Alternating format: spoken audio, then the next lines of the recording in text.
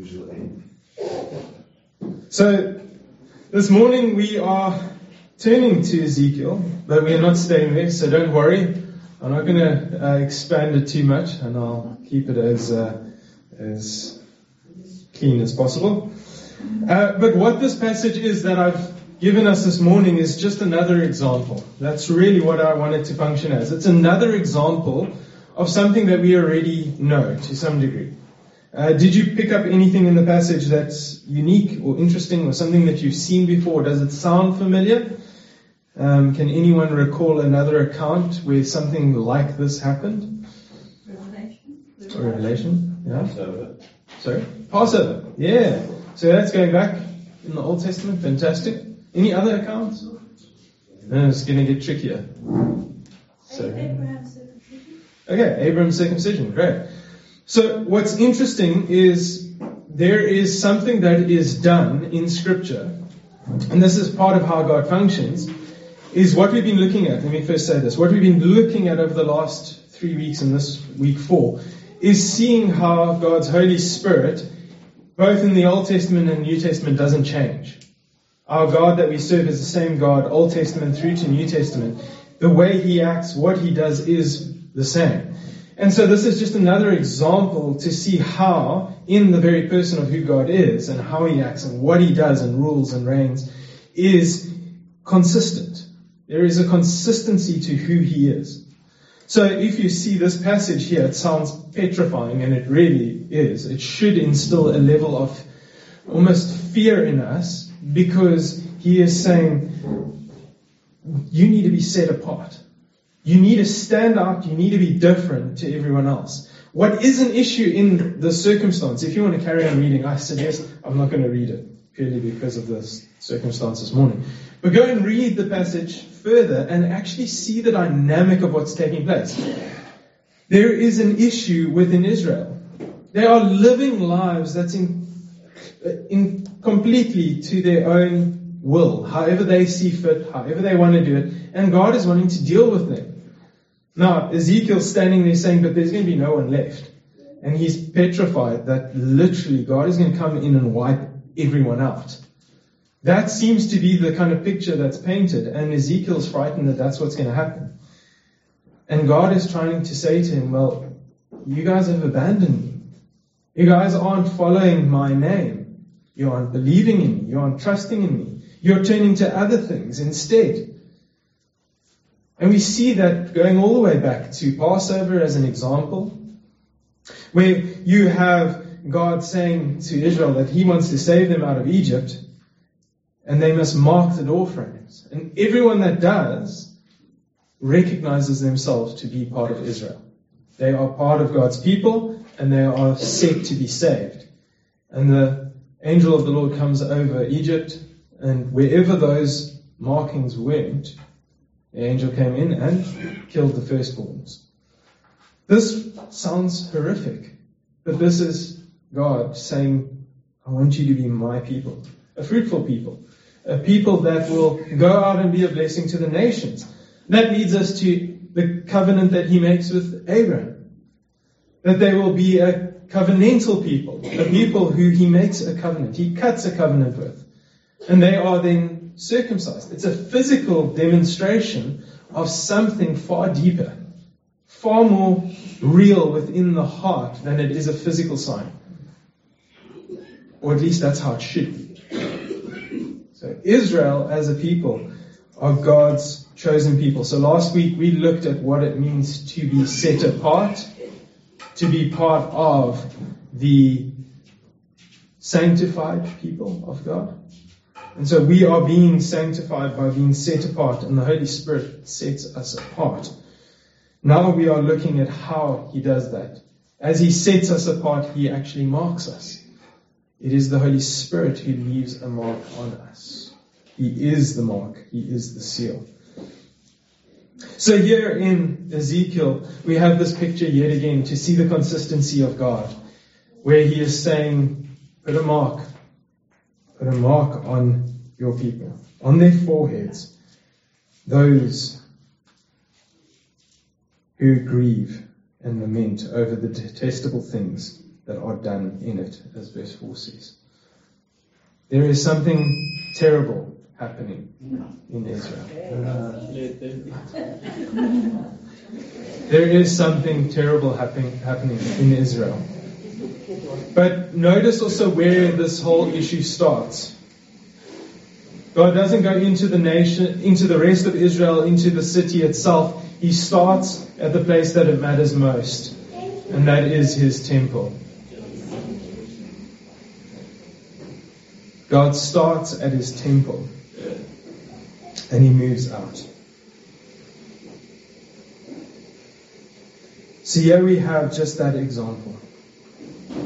Put a mark on your foreheads for those who grieve and lament over the detestable things that are happening.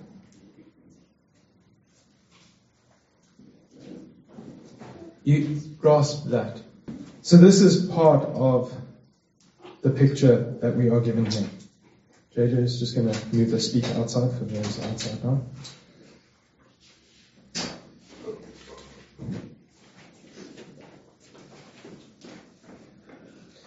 I want to just highlight another example, and this has always been one that resonates with me. So if you want to turn there, otherwise just take a note of this. It is Deuteronomy 6. And there's such a beautiful picture that God gives there to His people. They have been given, so Deuteronomy being the second book, of the second giving of the law. Thanks.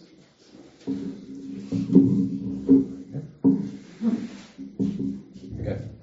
All right. So Deuteronomy being the second giving of the law, they have just received the law for the second time, or to this group of Israel, this people group. As they have received it, He then says to them in chapter 6 of Deuteronomy, in verse 4, He says, "Hear, O Israel." So maybe you've heard of a thing called the Shema. Okay, He says, "Hear, O Israel, the Lord our God, the Lord is one." Listen to these words. "Love the Lord your God with all your heart and with all your soul and with all your strength. These commandments that I give you today are to be on your hearts. Impress them on your children. Talk about them when you sit at home and when you walk along the road, when you lie down and when you get up. Tie them as symbols on your hands and bind them on your foreheads. Write them on the door frames of your houses and on your gates." This picture of owning, taking on what God has done for you and marking that when people see you, when they come and visit you, when you're walking down the street, they recognize that you are set apart.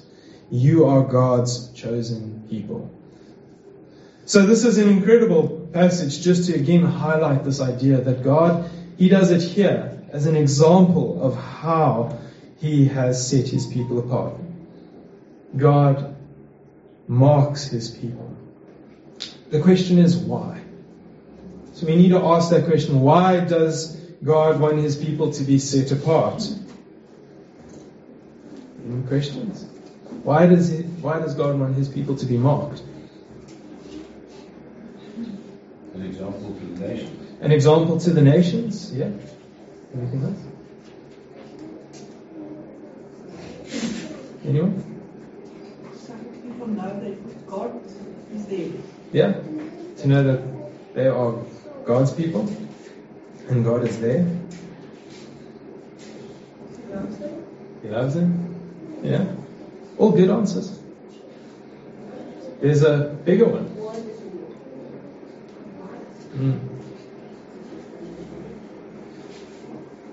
God is on a mission. God is on a mission to set things right. Israel is the starting point of this mission. Israel is God's people to set things right.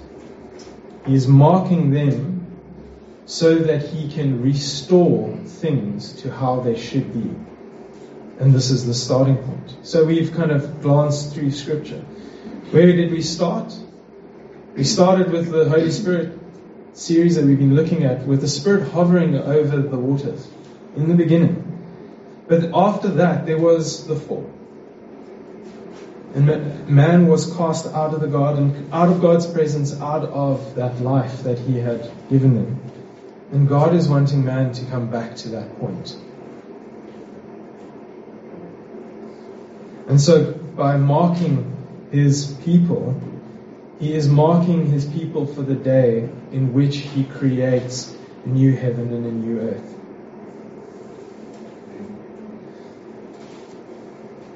He is marking His people because He wants them to have a future.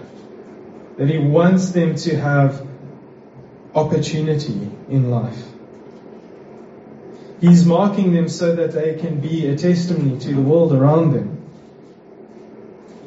In Ezekiel, He is marking His people because He is not only wanting just any people, but He is wanting righteous people that are in awe of Him, that fear Him, that love Him, that serve Him, and are dedicated to Him. And the people that are being marked, at least in Ezekiel, are those that are grieving and lamenting about what is happening that is wrong and not righteous.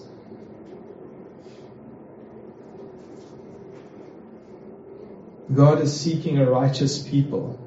He is marking a righteous people. He is setting apart a people that He can call His own. And God can only call good, righteous, perfect people His own. And that's what He wants to do. That's what He offers us in Jesus Christ.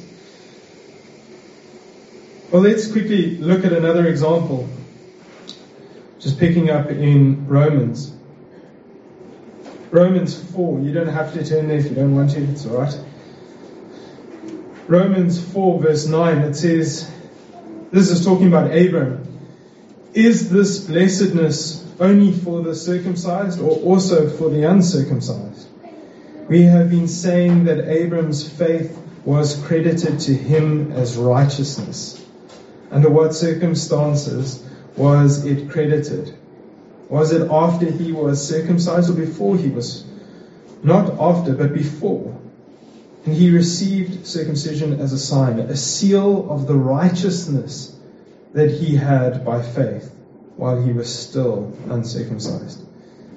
So then he is the father of all who believe but have not been circumcised, in order that righteousness might be credited to him. Abram is an example of this seal, of this one that has been marked by his faith that he had before any of the marking took place. But it was to do with faith and righteousness that he had. And God marked him and called him to be the father of others who walk in the same way. Notice those words again. And he received circumcision as a sign, a seal of the righteousness that he had by faith. Incredible words, that. Something that we kind of glance over. But it was his faith, the righteousness that he had by faith. That's what made him worthy of the mark. So today, as we think about it, what makes us worthy of the mark? If God is the same constant God who marks his people, what makes us worthy of the mark?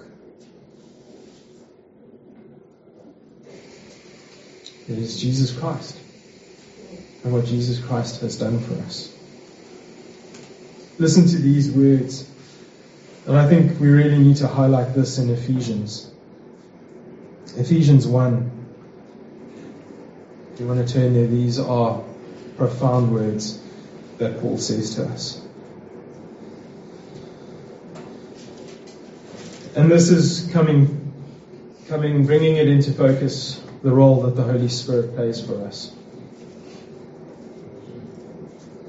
So Ephesians 1 verse 3, Paul begins by saying, "Praise be to the God and Father of our Lord Jesus Christ, who has blessed us in the heavenly realms with every spiritual blessing in Christ.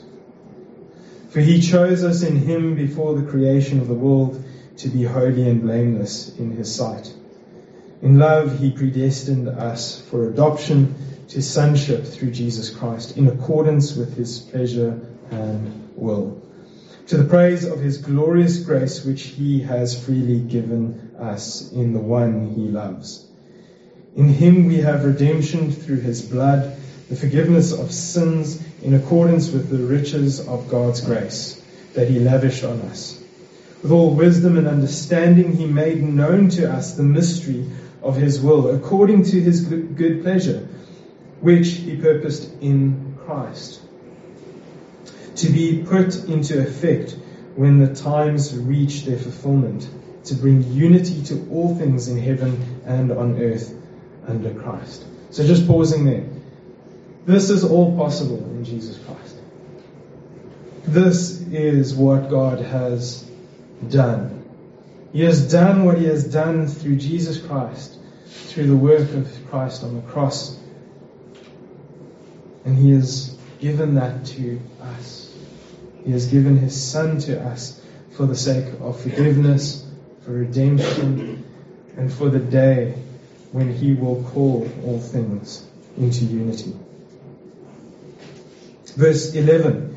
In him we also chosen, having been predestined according to the plan of him who works out everything in conformity with the purpose of his will, in order that we who were the first to put our hope in Christ might be for the praise of his glory. And you also were included in Christ when you heard the message of truth, the gospel of your salvation. Now pick up these words. When you believed, you were marked in him with the seal, the promised Holy Spirit. And he carries on, who is a deposit guaranteeing our inheritance until the redemption of those who are God's possession, to the praise of his glory. It is by the Holy Spirit that he establishes, not the physical mark perhaps as what Abraham experiences, but a far deeper mark that is put on us by and through the Holy Spirit. The thing that sets us apart today, but doesn't change the nature or the character of God, is that God is a God who wants to mark his people, as in set them apart, that they are distinguishable from everyone else. But what sets us apart in a slightly different way, and when I say us, after the cross, what sets us apart is that the mark that we are given is far more permanent, far more real, far more unchangeable. You see, the issue before was always about circumcision or about whether you obey God's laws. Whereas what sets us apart here is something that we cannot change. Because it is God himself that sets us apart, that marks us. Every other mark that is made is a physical symbol to suggest something. Whereas the Holy Spirit becomes that mark that we cannot tamper with. We cannot tamper with the Holy Spirit being a mark upon our lives. And it's by grace that it is that way. Because if we tampered with it, we would lose him in some way or form. By our own foolishness, we would lose the very mark of God on our lives if it was anything other than the Holy Spirit. So the Holy Spirit for us today, he is our mark. He is that mark upon our lives for the day of redemption. He is the one that seals us. Understanding why I say mark and seal interchangeably, the concept of a signet ring is often the concept that is given to help understand that mark. It's the seal. It's the mark that is used by a signet ring as an example that you stamp into wax to get that mark. And that's a concept that runs through even the Old Testament, is this idea of sealing, of marking. It's a sign of ownership. It's a sign of belonging. It's a sign. that as the word sign means. It's your signature on something.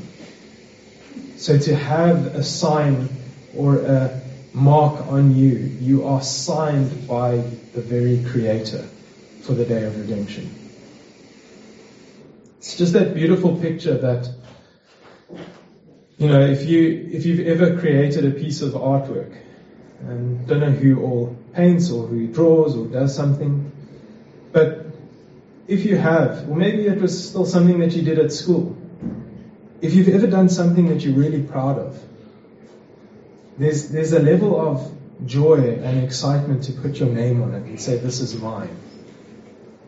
To actually, whether it's a sculpture engraving your initials on it, or whether it is a painting and putting your name in the corner, or whether it's even an academic paper that you have written and you remember was so good that you were actually proud to have your name on it.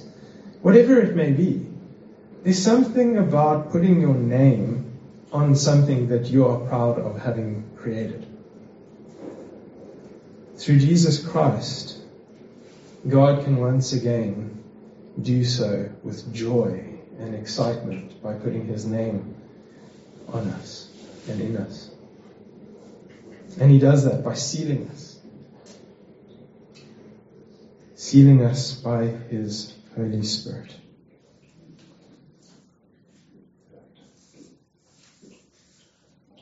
I want to read, just in closing, in actual fact, these last few words here in Revelation. I thought it's fitting. We started the series in Genesis and to end in Revelation and just see a level to which what we are waiting for, if I can put it that way. And how the Holy Spirit is sealing us and marking us for the day of redemption and what that kind of looks like.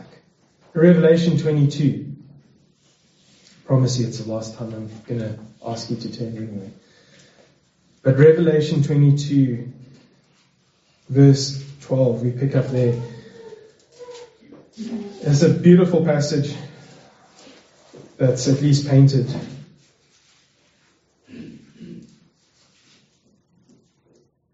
And I hope this kind of ties it up for you. Ties up what the Holy Spirit is doing for us and in us and through us.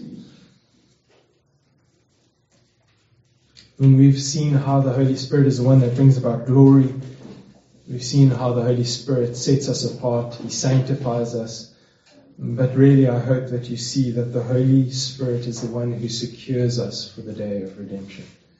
That in Him we can have confidence, but we can also have peace and assurance knowing that something incredible awaits us. Listen to these words in verse 12 of chapter 22. Look, I am coming soon. My reward is with me, and I will give to each person according to what they have done. I am the Alpha and the Omega, the first and the last, the beginning and the end. Blessed are those who wash their robes, that they may have the right to the tree of life, and may go through the gates into the city. Outside are the dogs, those who practice magic arts, the sexually immoral, the murderers, the adulterers, and everyone who loves to practice falsehood. I, Jesus, have sent my angel to give you this testimony for the churches. I am the root and the offspring of David, the bright morning star. The Spirit and the bride say, come. And let the one who hears say, come. Let the one who is thirsty come. And let the one who wishes take the free gift of the water of life. I'm going to read just that far. He's calling us in. He's calling us in. He's calling us to a restored reality. Restoring us to how it was or should have been before the fall. He is calling us He's calling us to come. Join Him. All those who have the mark of His Spirit. It is the Spirit and the bride that say, come. It is Christ that enables us to come. It is the Spirit that gives us the right to come. If that makes sense. It is the Spirit who says when we get to that gate, we have the right papers. We can come through. I mean, if you've ever traveled, whether it's crossing a border, that feeling of getting there with your passport and wondering if it's in order to be able to get through. For some reason, it's always a nerve-wracking feeling. And here he says, with my Spirit, you don't have to fear. Come. Come. Come. You believe in Jesus, what He has done? He says, come. And my Spirit says, come. The day of redemption. The day that you set foot through those gates and enter into His kingdom, an everlasting kingdom, a kingdom that is perfected in and through God. And when I say God, I mean Father, Son, and Holy Spirit. And what they have done throughout time, from Genesis through to Revelation, as we have it in here. Come. It is a joy to be able to call on Jesus Christ as Lord. And it is even further joy to know that His Spirit seals us for the day of redemption. And I hope that that fills you with a joy and an assurance for that day. That you will get through those gates without question. Without second guessing. Because if you believe that Jesus Christ is Lord and Savior, and that He has given you His Spirit, rejoice.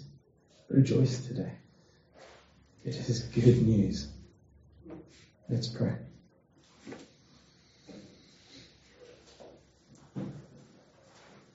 Heavenly Father, we thank you. We thank you for your incredible plan throughout your word, your plan to set things right, your plan to restore your creation, to bring unity to heaven and earth through your Son, by your Holy Spirit. Father, I pray that this morning, if there is anything that we may ask for, is just a deep assurance of the Spirit's work in our life as He sanctifies us and as He secures us for the day of redemption. That if ever there is a moment of wavering or uncertainty, that we may be reminded, of your Holy Spirit, who is the seal and the mark upon our lives. So gracious Father, I pray that we will be mindful of you, of how consistent you are, how you don't change, that you are the same God yesterday, tomorrow, and today. Throughout the ages, you remain the same as Father, Son, and Holy Spirit. And we thank you and we praise you in Jesus' name. Amen.